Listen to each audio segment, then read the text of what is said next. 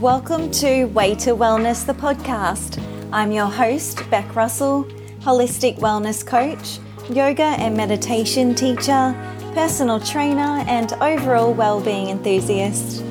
I believe that we have been led off the wellness path in our modern way of living, and it's time that we get back to basics, back to our roots, back on our way to wellness. I take a balanced and wholesome approach when it comes to wellness, knowing that every action, every interaction, every environment, and every breath that we take has an impact on our state of well-being. This podcast will debunk all of the myths that we have been sold about what it takes to be well. Humans are complex beings, but being well does not have to be complex. Each week, we will explore a piece of the holistic wellness puzzle where myself and special guests will share our insights that we have learned along our way to wellness to support you to live a well, happy, and vibrant life. Join me on the way to wellness. Hello, and welcome to another episode of Way to Wellness, the podcast. I'm your host, Beck Russell. And in today's episode, I wanted to talk to you about the topic of owning your voice. How many times have you had to bite your tongue for fear of saying the quote, wrong thing? How many times have you agreed with something or somebody or something that somebody has said just to go along with it because it seems easier or because you don't want to rock the boat or ruffle any feathers? How many times have you had something right on the tip of your tongue that you wanted to say, but then fear got the better of you and then you weren't able to get the words out? I think we all know what that feels like. When you really have something that you want to say, you can feel it in your throat, you feel it right on the tip of your tongue, but then you just can't quite seem to have the courage to be able to say the words.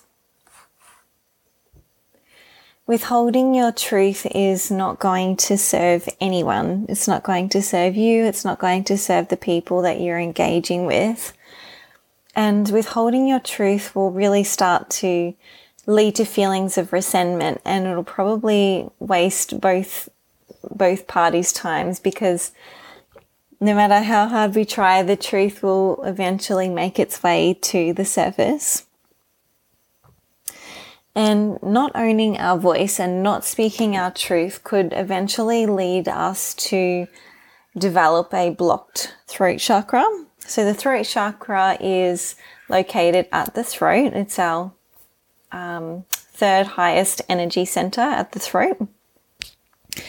And so when we start to become blocked in our throat chakra, it can then start to manifest in our physical body. So this might feel or look like a sore throat or having or developing thyroid issues, these kinds of things.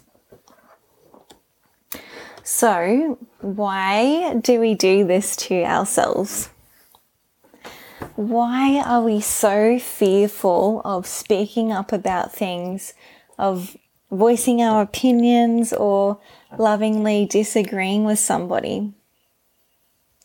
I believe it's because we want to be loved and we want to be accepted and we want to feel like we're a part of a community. Nobody wants to feel ostracized. Nobody wants to feel excluded. And so it is understandable that sometimes we do feel like we need to conform, or we need to remain silent, or we need to agree with something that perhaps isn't intrinsically true for us.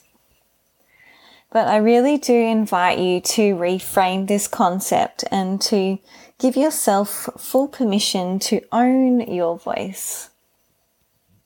As long as we're not being hurtful with our words, it is our prerogative and it's our mission to speak our truth.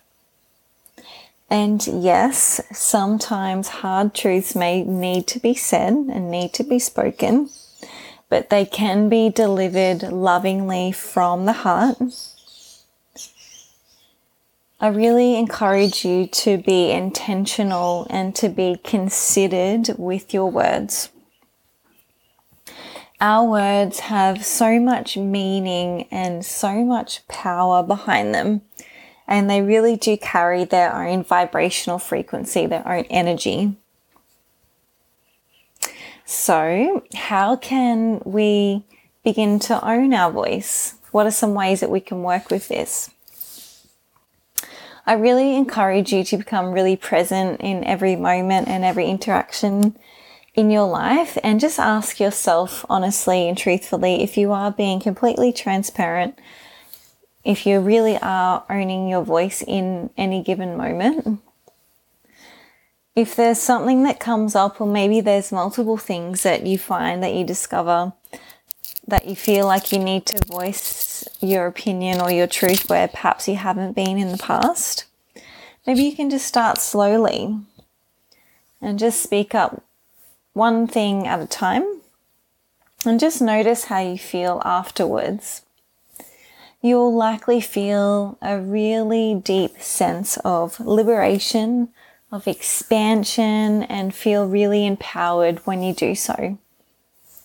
And then from that place, that'll really give you the confidence to be able to do it again and again until you become more comfortable with owning your voice all of the time.